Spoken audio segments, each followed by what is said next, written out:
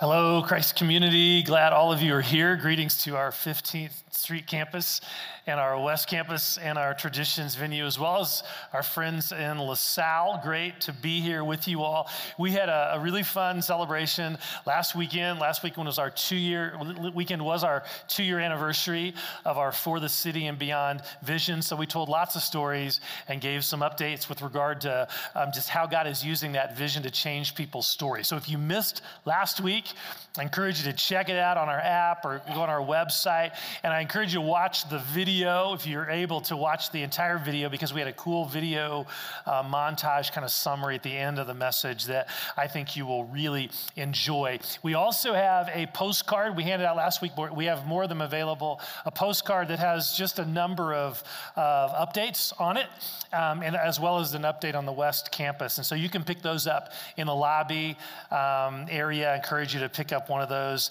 after the services today. One other thing I want to mention, you may notice a police presence in our building during our services, and that is not due to a specific threat. We're just wanting to continue to improve our level of security in light of recent events, and so that's why the law enforcement people are here at our services. Just wanted to let you know about that. Okay, if you have your Bible or Bible app, feel free to turn to Luke chapter 17. We're doing a verse-by-verse journey through this amazing book, which is an eyewitness-based account of Jesus' life and ministry. Now, just so you know, sometimes for those of you who are very linear, sometimes I need to let you know, because of holidays and everything, we're jumping around a little bit in the book of Luke. We're going to hit every verse, but we're jumping around. So on Palm Sunday, we're going to, in a couple weeks, we're going to jump to that passage in Luke. And then last Thanksgiving weekend, Pastor Stetson taught on Luke 17, 11 to 19, because that had to do with gratitude. And so today, that's why we find ourselves in verse 20 of Luke 17. We're not skipping the previous, we've already dealt with it. So in verse 20, the Pharisees, i.e. the religious leaders, ask Jesus a question. And that question, the question they ask, opens a door for Jesus to do an extensive teaching on a very important theme in his ministry. And that theme is the kingdom of God. Jesus was constantly talking about and teaching about and demonstrating the reality of the kingdom of God. So what is it exactly? What is the kingdom of God? Well, the idea of the kingdom of God is this reality where God is king. It's this reality where he is Lord, where his power and his rule and his authority are being fully manifest. That's the kingdom of God. It's where God is king. And Jesus' entire ministry is about this. He taught about the kingdom of God. He demonstrated the kingdom of God, which means that if we want to experience all that Jesus has for us in this life and in the life to come, we need to understand this concept. We need to understand this reality. Now, the phrase that we've been using in this particular teaching series is the upside down kingdom. And if you're into Stranger Things on Netflix, that phrase may creep you out a little bit, may bring some creepy images to mind. But for Jesus, the upside down kingdom of God is anything but creepy. In fact, I think a more accurate parallel is the movie The Matrix, where Keanu Reeves is given this choice of pills to take. And one pill will open his eyes to a realm that is very much all around him, but he hasn't been aware of it. And the other pill will just take him back to life as usual. And in a very real sense, Jesus' teaching on the kingdom presents us with a similar choice. Will we live our lives with an awareness of and an attentiveness to the activity and the expectation of the kingdom of God all around us, or will we just settle into a day-to-day experience where the kingdom of God has no real impact in our lives? Which pill do we want to take? What kind of life do we want to experience? Now, in order to help us experience the reality of the kingdom, Jesus articulates in this passage two crucial truths regarding the kingdom of God, and both are critically important for us to understand and embrace. So the first truth Jesus declares in this passage is this: the kingdom of God is here. The kingdom of God is here. In Luke 17, verse 20, we read these words. Once, on being asked by the Pharisees when the kingdom of God would come, Jesus replied, "The coming of the kingdom of God is not something that can be observed, nor will people say, 'Here it is,' or 'There it is,' because the kingdom of God is in your midst." Okay, so the religious leaders come up to Jesus and they ask him a question about the kingdom of God. When will the kingdom of God come? Now, what this question tells us is that the Jewish leaders were well aware of this concept of the kingdom of God. They were longing for the day when God would establish his rule and his reign on earth. There were plenty of Old Testament passages that talk about this. But there was a problem. There was a deficiency in how the Pharisees and how the religious leaders, there was a deficiency in how they understood the kingdom of God. See, for them, the kingdom of God was all about the overthrow of the Roman government. So they envisioned God's kingdom being a political kingdom where their enemies and their oppressors would be overthrown and Israel would once again be a sovereign nation. So in answer to their question about the kingdom of God, Jesus says, look, guys, the kingdom of God is not about what you think it's about. It's not about this event or the overthrow of government. Well, what is it about then? Well, Jesus says in verse 21, the kingdom of God is in your midst. He is completely flipping their paradigm for what they think the kingdom of God is all about. See, they think the kingdom of God is all about events. But Jesus is saying, no, it's about a person. It's about a person. See, in order for there to be a kingdom, there has to be a king, right? And that king, Jesus is saying, that king is among you. I'm that king. In other words, where Jesus is, that's where the kingdom of God is. Where Jesus is, that's where the kingdom is. And this is why Jesus did things like healing people and casting demons out of people and calming the waves, in the midst of a storm. These things were and are a demonstration of the fact that Jesus is king over disease. He is king over the demonic. He is king over creation. See, what the Pharisees needed to understand is that the kingdom of God has come to earth because the king has come to earth. The kingdom of God is there in their midst because the king is in their midst. See, again, where Jesus is, that's where the kingdom is. Where Jesus is, that's where the kingdom is. So think about the implications of this for us. If you've placed your trust in Jesus for salvation, if you've placed your trust in him, the very presence of Jesus lives in you through his Spirit.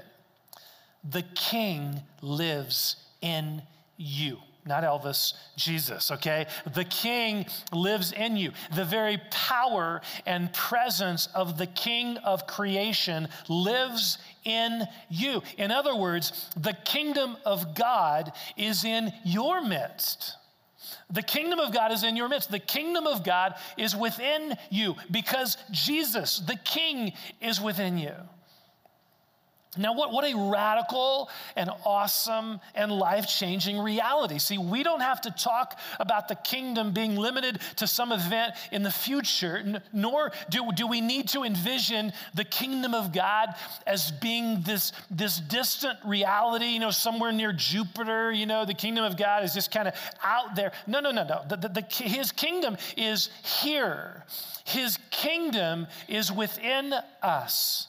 Because Jesus, the King, is within us. In other words, we are carriers of the kingdom of God wherever we go. We are carriers of the kingdom of God wherever we go.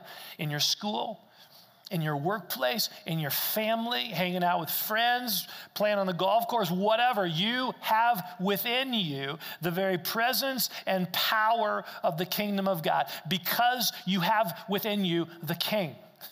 Jesus, lives in you. Now, this gets back to the matrix question, right? which reality do you want to live in? Which reality do you want to live in? The reality of the kingdom of the world, just kind of going with the flow, pursuing what the world is pursuing. I mean, everybody's doing that. Everybody's doing that. Is that what you want? Or do you long for the reality of the kingdom of God here and now, the very life of Jesus flowing in you and through you in any and every situation and circumstance? Which pill do you want to take? Which pill do you want to take? Which reality do you want to live in? See, that's the question Jesus is asking the Pharisees here, and he's asking us as well. Which reality do you want to live in? The choice is yours. Are you living in the reality of the kingdom of God being here? Are we living in that reality? Now, this is not the only kingdom of God truth that Jesus wants us to embrace. So at this point in the passage, Jesus, he's been talking to the Pharisees and answered their question. And then he turns to his disciples with another very important teaching or reality about the kingdom. See, it's not just that the kingdom of God is here, it's also that the kingdom of God is coming. The kingdom of God is coming. So verse 22, then he said to his disciples, so he turns to his disciples, the time is coming when you will long to see one of the days of the Son of Man, but you will not see it. Now, what is Jesus saying here? He is describing the reality of disappointment and yearning that we as believers experience in this life when we long for things to happen and they're not happening. He's acknowledging this, that you long, the time is coming when you'll long to see the days of the Son of Man. He says there are going to be many times when we long for those days. We long for the days of the Son of Man. We long for that to come. So what is he talking about? What does this mean, this Son of Man thing? What does this mean? Well, the title Son of Man comes from the book of Daniel in the Old Testament. And in chapter 7, Daniel sees this vision of God, whom he refers to as the Ancient of Days.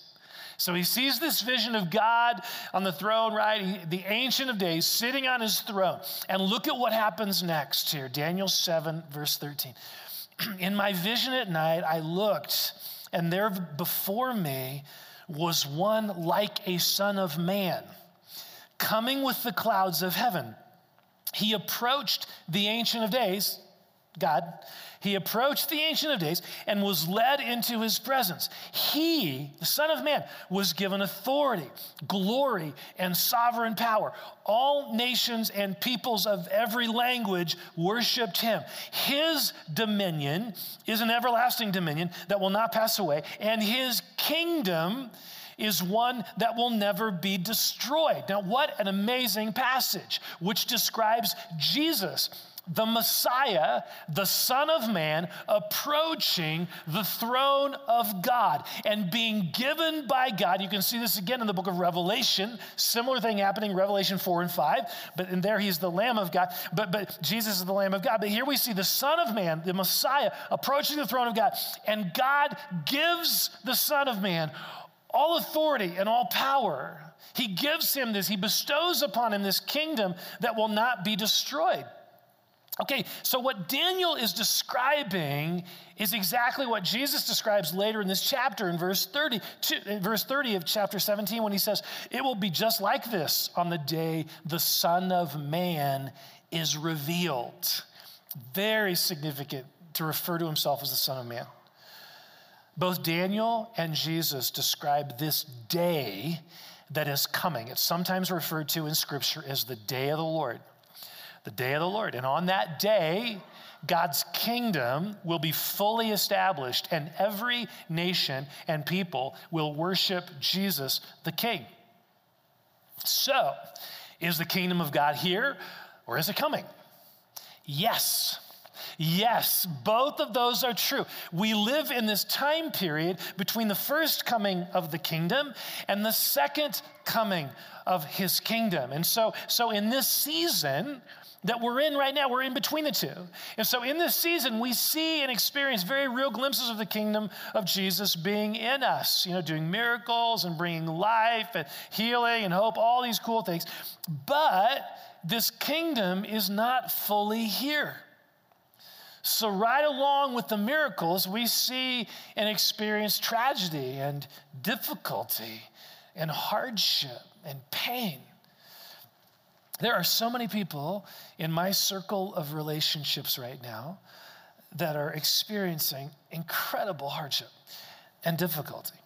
Some are battling diseases like cancer or MS or lupus. Others are wrestling with depression or anxiety, or they have children wrestling with some of those things. Others are battling, just wrestling with traumatic injuries that have resulted in significant disability and challenge. And then I think of my friends, our friends as a church in the Middle East, in a particular country in the Middle East. They daily face the threat of death or bombing. One particular church, the pastor that I know personally, many of you know, 2 or 3 people have recently died just in church bombings. And that's happening because they're followers of Jesus. So, this is our reality, right? This is the world we live in. This is our reality here and now. Life is hard.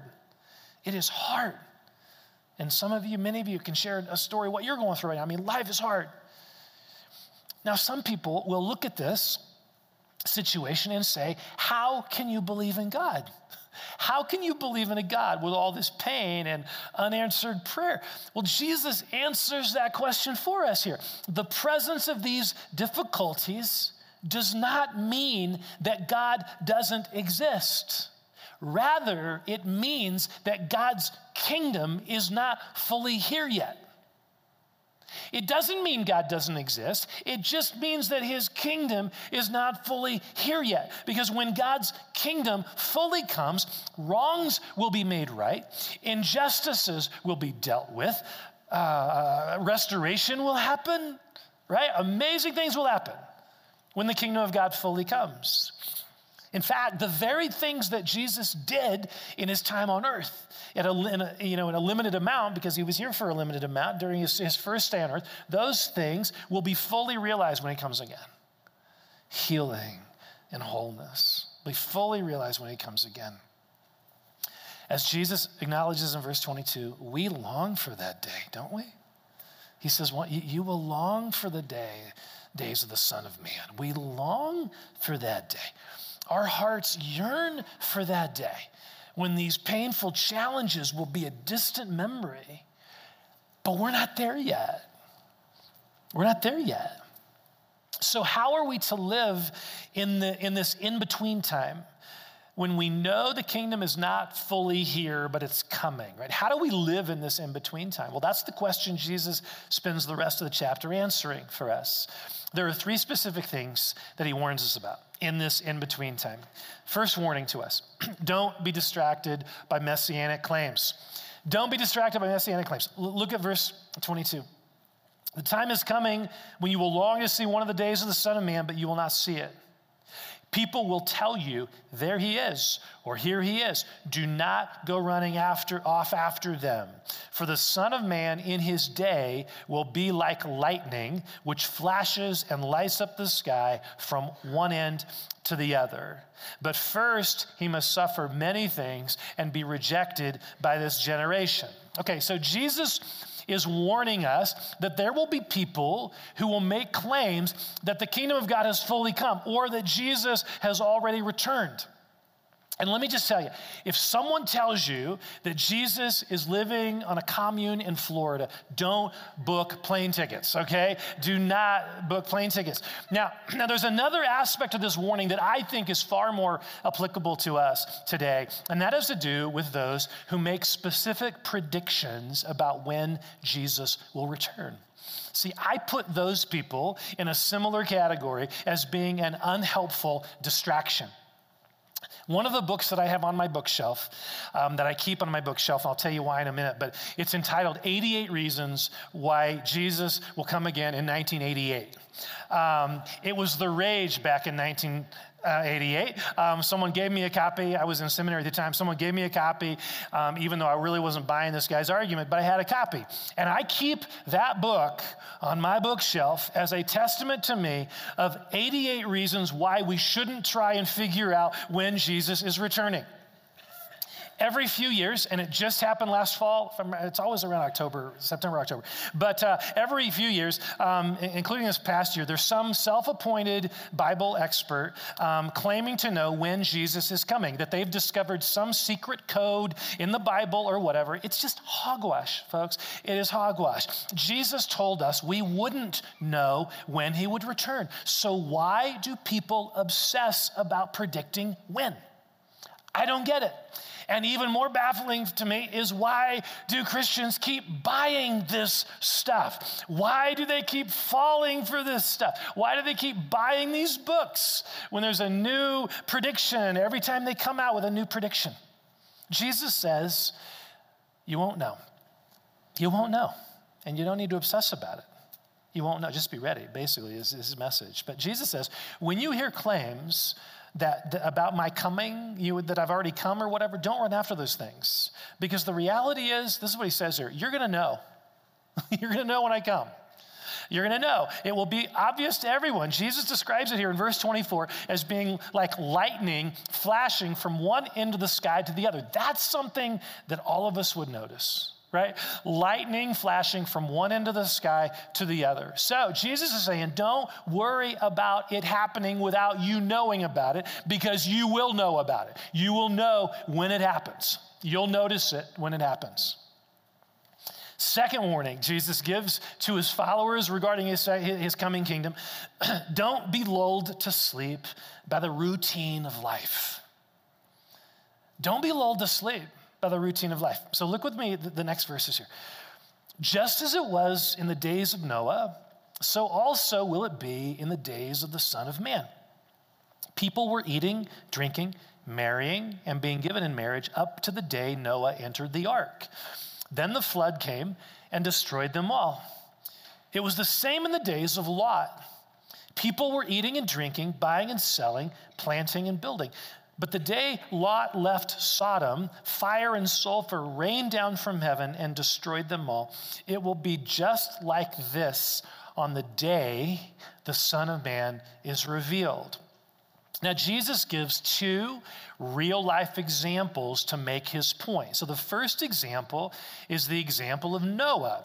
In Genesis chapter 6, we read about how God was grieved by all the evil and the violence and the wickedness that humans were inflicting on his creation. So he decided to destroy humanity through a flood, except for a man named Noah, a righteous man named Noah and his family. God told Noah to build an ark, which he did, and his family was rescued from the flood.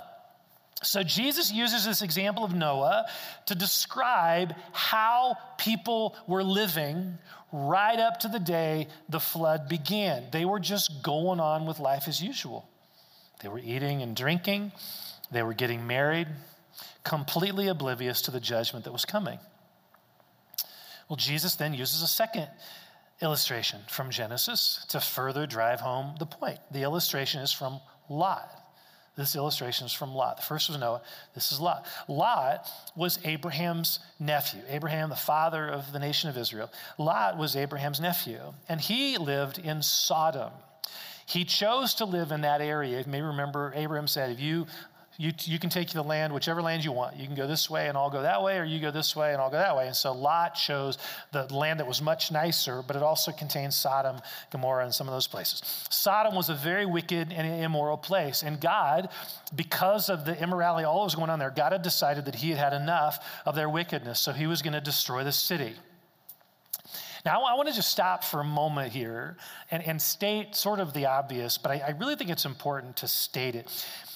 God's judgment upon sin is real. His judgment upon sin is real. Never in Scripture do we see a God who just sweeps injustice and sinfulness under the rug and pretends like it's no big deal. Never do we see that. No, Jesus says he's going to deal with it. He's going to deal with it. Dealt with it on the cross, offering salvation. He's going to deal with it. For those who don't receive all of that stuff, judgment is going to be done. Now, I know that for a lot of people, they find this idea of God's judgment being offensive. You know, they just find it to be so offensive. And I get that, because initially destroying Sodom and all this stuff, it feels so harsh. But let's just unpack this for a little bit here. Because if you find the concept of God's judgment upon sin to be offensive, if you find that to be offensive, let me just ask, do you think sins like child abuse and murder and stealing and prejudice and rape should be punished? Do you think those things should be punished? And if so, why? I mean, if you're a loving person, wouldn't you just want those people to get off scot-free? Of course not. Of course not. See, the reality is, for all of us here long for justice to be done. We long for it. We long for justice. We want someone to make things right. And God is the only one that can do that. And he will do that. His kingdom is coming. So, as Sodom is about to be destroyed, Jesus says that the people in the city were, verse 28, eating and drinking, buying and selling, planting and building. Notice, he is not listing their sins. He's not listing the sinful things they were doing. He's describing how they were just doing life, but completely oblivious to the coming judgment. See, Jesus' point in both of these examples, he's not focusing on the sinfulness of the people. What he's focusing on is that he's giving this clear warning to not be lulled to sleep by the day-to-day routine of life. Eating, drinking, buying, selling, all that stuff. Don't be lulled to sleep by that, so that we lose sight of the reality of God's kingdom coming. I mean, let's be honest. It is really easy to lose sight of the coming kingdom, right? It's so easy to lose sight of that, given the fact, especially given that it is taking so long. I mean, and that's why I think Jesus warns us about this. He realizes there's going to be a fairly long season in which we are waiting, for his kingdom to come. And in that waiting, it's going to be very easy for us to just get kind of lulled to sleep by the routine of life. Just going through the motions every day, buying, selling, eating, drinking. We're just going through the motions of life. And it's easy to lose sight of his coming kingdom. So he's warning us against this. It's what happened in Noah's day. It's what happened in Lot's day. Don't let it happen. Don't be lulled to sleep. Which leads to the third warning as we're waiting for God's kingdom to come. Don't be seduced by the world. Don't be seduced by the world. Look at what Jesus says next. Verse 31. On that day, no one who is on the housetop with possessions inside should go down to get them. Likewise, no one in the field should go back for anything. Remember Lot's wife. So what happened to Lot's wife? This is a pretty weird story. But Jesus is affirming the validity of it because he brings it up. So, if you have an issue with that, take it up with him. I'm just reporting what's here, okay? So, in Genesis 19, let me just tell you a little bit of the story there, more specific. So, in Genesis 19, we read that as Lot was warned by God that this was going to happen. Some angels told Lot, the city's going to be destroyed. You need to get your family out. And so Lot tried to get his family to leave the city. But he was having a hard time. And he's kind of hesitating. He's having a hard time getting them out. And so God sent some angels to kind of help this process happen. And so as they're leaving, finally, Lot and his family are leaving, the angels say to them, Genesis 19:17, flee for your lives, don't look back, and don't stop anywhere on the plain. Flee to the mountains or you will be swept away. Okay, so as they are fleeing the city and God is pouring out, they've left the city, God's pouring out his judgment, Lot's wife looks back at the city and she experiences God's judgment. She becomes a pillar of salt. I told you this is weird. Okay, so the question is, why did Lot's wife look back? Well, Jesus tells us in this passage, because of the passage, what he's saying here, he tells us, before mentioning Lot's wife, remember what he said. He describes a person who's on the rooftop when Jesus comes back, and they want to go down and get their possessions. That's the issue. See, Lot's wife's heart was back in the city. Her heart was back in the city. Her heart had been seduced by the pull of the world in that city. And so rather than fleeing God's judgment, she longed for what she was losing. She longed for what she was losing. And God's judgment ended up touching her as well as touching the city of Sodom. See, Jesus is using her as an example, not so that we'll worry about becoming salt pillars. I don't think that's the point here. Rather, so that we will recognize how strong the pull of the world is in our lives. This pull toward comfort and possessing and finding our life in these things. The pull of that is so strong. Our world tells us, constantly tells us, that accumulating things and setting our heart on things will bring life. But the opposite is the case. The world's lying to us. The opposite is the case, which is why Jesus says, look at this next verse, whoever tries to keep their life will lose it. But whoever loses their life will preserve it. See, this is the upside down kingdom right here. This is the upside down kingdom being described. This is the key to how we experience the kingdom of God in this life and in the next life. The more we try to preserve and hold on to the things we have on earth, the more we miss out on the kingdom of God. But the more fully or the more we freely choose to lose our life for Jesus' sake, to live with an open hand and lose our life for Jesus' sake, the more we do that, the more fully we experience life in the kingdom, both here and in the future. This is the key right here to experiencing the kingdom. Now, there's a lot at stake in terms of how which choice we choose, which life we choose. A lot at stake. In fact, Jesus gives this very vivid description of this in the final verse of this passage. Look with me at verse 33. I tell you, on that night, two people will be in one bed. One will be taken, the other left. Two women will be grinding grain together. One will be taken, the other left. Where, Lord? They ask. He replied, where there is a dead body, there the vultures will gather. I mean, talk about a gross image, right? Vultures picking at a corpse. But that's where the self-life will lead us. It leads us to the stench of death and destruction.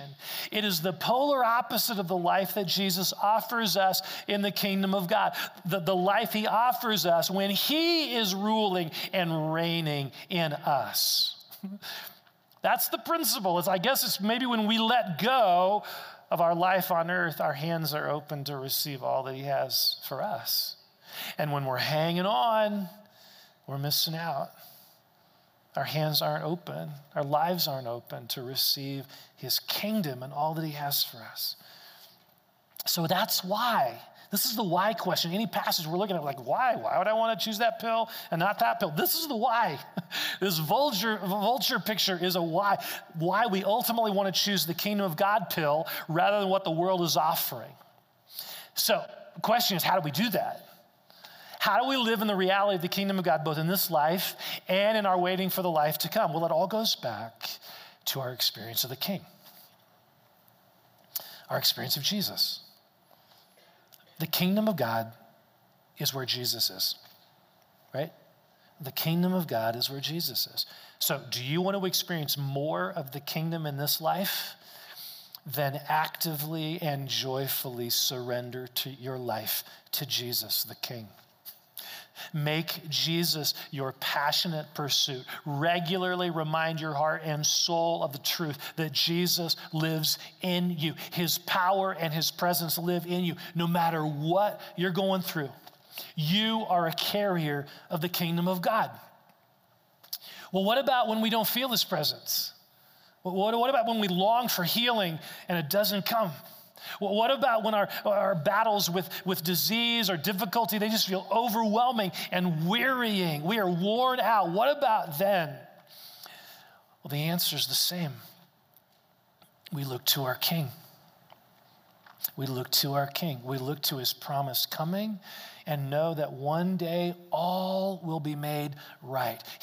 One day he will restore the things that the enemy has destroyed and damaged. He will. See, that's what it looks like to live in this place of kingdom reality and kingdom hope. Kingdom reality, kingdom hope. It's to fix our hearts on Jesus. It is to run after him and pursue him as our first love. A friend of mine who a few years ago went through the whole cancer diagnosis thing and treatment, he emailed me an article this past week. It was written by Pastor John Piper on the eve of his prostate cancer surgery. And the title of the article was this: Don't Waste Your Cancer.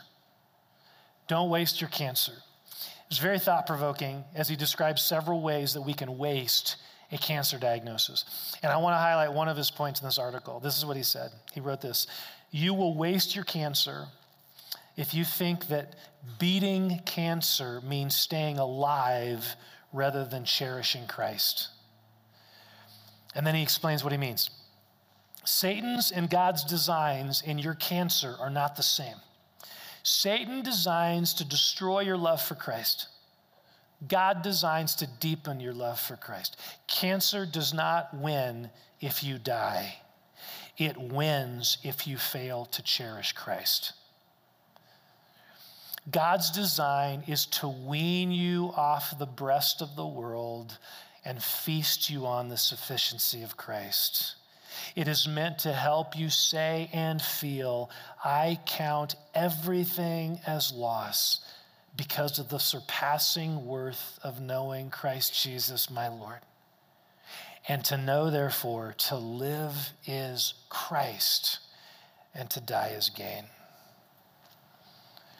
Wow, what a powerful picture of what it looks like to live as people of the kingdom of God, no matter what trials and difficulties we're facing. It is to live in this wonderful assurance that Jesus is here right now and that nothing that is happening to us is out of his reach or his sovereign purposes. Now, we can and should pray for healing, and we do it all the time around here, and we can and should pray for healing. We should. We should use all the resources available to help us to battle whatever challenge we're facing. Absolutely. But ultimately, even in using all those resources and all of that, ultimately realizing that our greatest longing is not beating cancer or overcoming whatever thing we're struggling with. No. Our greatest love is not even life itself, but is Jesus. It's Jesus. Cherishing him in this life and in the next. See, the kingdom of God is here and it is coming.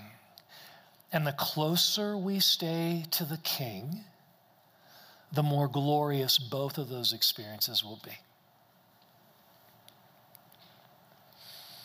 Let's pray.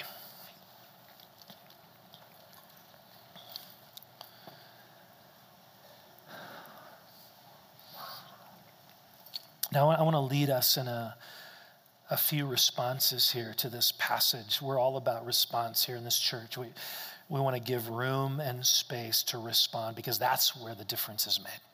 It's not just gathering information. It's responding. So first response, there may be some of you, and what you need is Jesus, the King, living in you.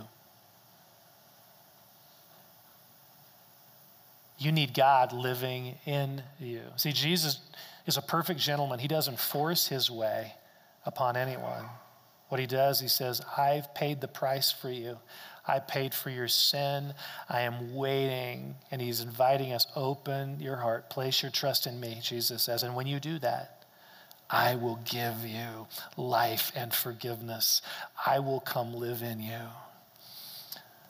But if you've never done that, if you've never said yes to Jesus, if you're trying to do it on your own, trying to be a good person, whatever, but you've never admitted to Jesus your need and that you want him to save you, then he doesn't live in you yet. But he can. And that's what I want to lead you in a prayer right now. There may be some of you here. It doesn't matter how old you are, how young you are. It doesn't matter. If you understand what I'm saying, you can ask Jesus to come into your life, Jesus the King, to come into your life forever. So if that's you, I'm going to lead you in a prayer right now. Just pray this prayer in the silence of your heart. Dear God,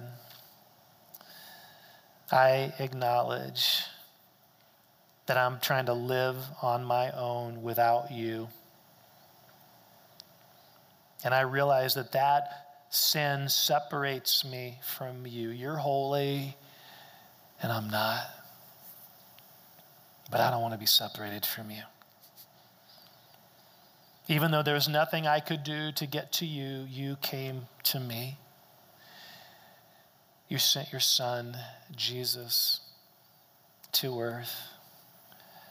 And Jesus, you died on a cross to pay for my sin. Thank you. I want you in my life, and I choose to receive you right now. I place my trust in you, Jesus. I bring you all my questions and doubts and fears and sins and failures and regrets. I bring all of that to you. In exchange, I receive your life and your forgiveness and your very presence living in me. So now, Jesus the King, change me from the inside out through the presence of your Spirit.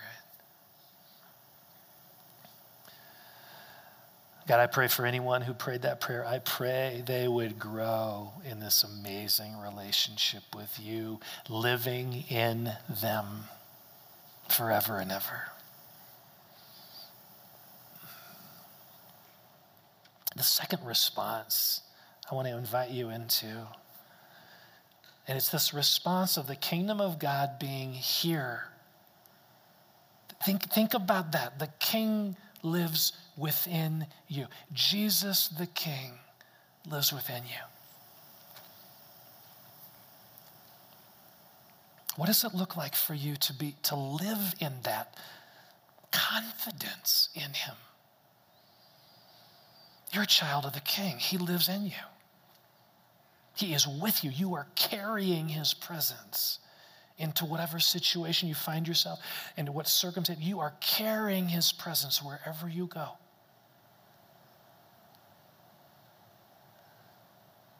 Just think about that. Are you living that way? He will never leave you or forsake you. He lives in you. So God, I pray that we would live out of this reality more and more. This coming week, God, wherever we go, to work, to school, wherever we go, we would have this sense, the King lives in me. I'm a carrier of his kingdom wherever I go. So I pray for that confidence and to live that way and to impact how we live.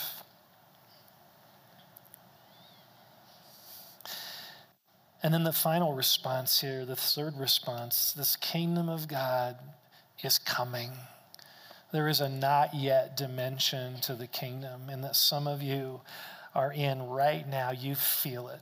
Struggles, battles, challenges, maybe with your children, maybe in your life, maybe in relationships. You are in this place of difficulty and challenge. And you long for the kingdom of God to come and these things to be restored, but you're not there. That's not your reality right now. And I just want to ask you, in that place, is your heart ultimately set upon Jesus no matter what happens?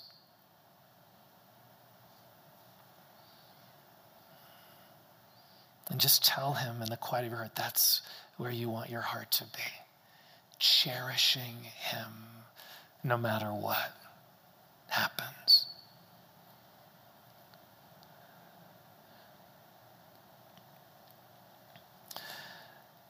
So Jesus, we love you. We cherish you. You are worth more to us than anything in this life or the next. We want this to be settled, that you are the center of our heart.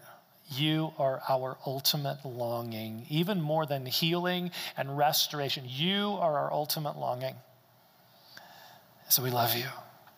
We love you. Just pour that love out into our hearts. Holy Spirit, stir it up as we worship. Stir it up. This greater love for you, our King, Jesus. We praise you. We love you. We cherish you more than anything else.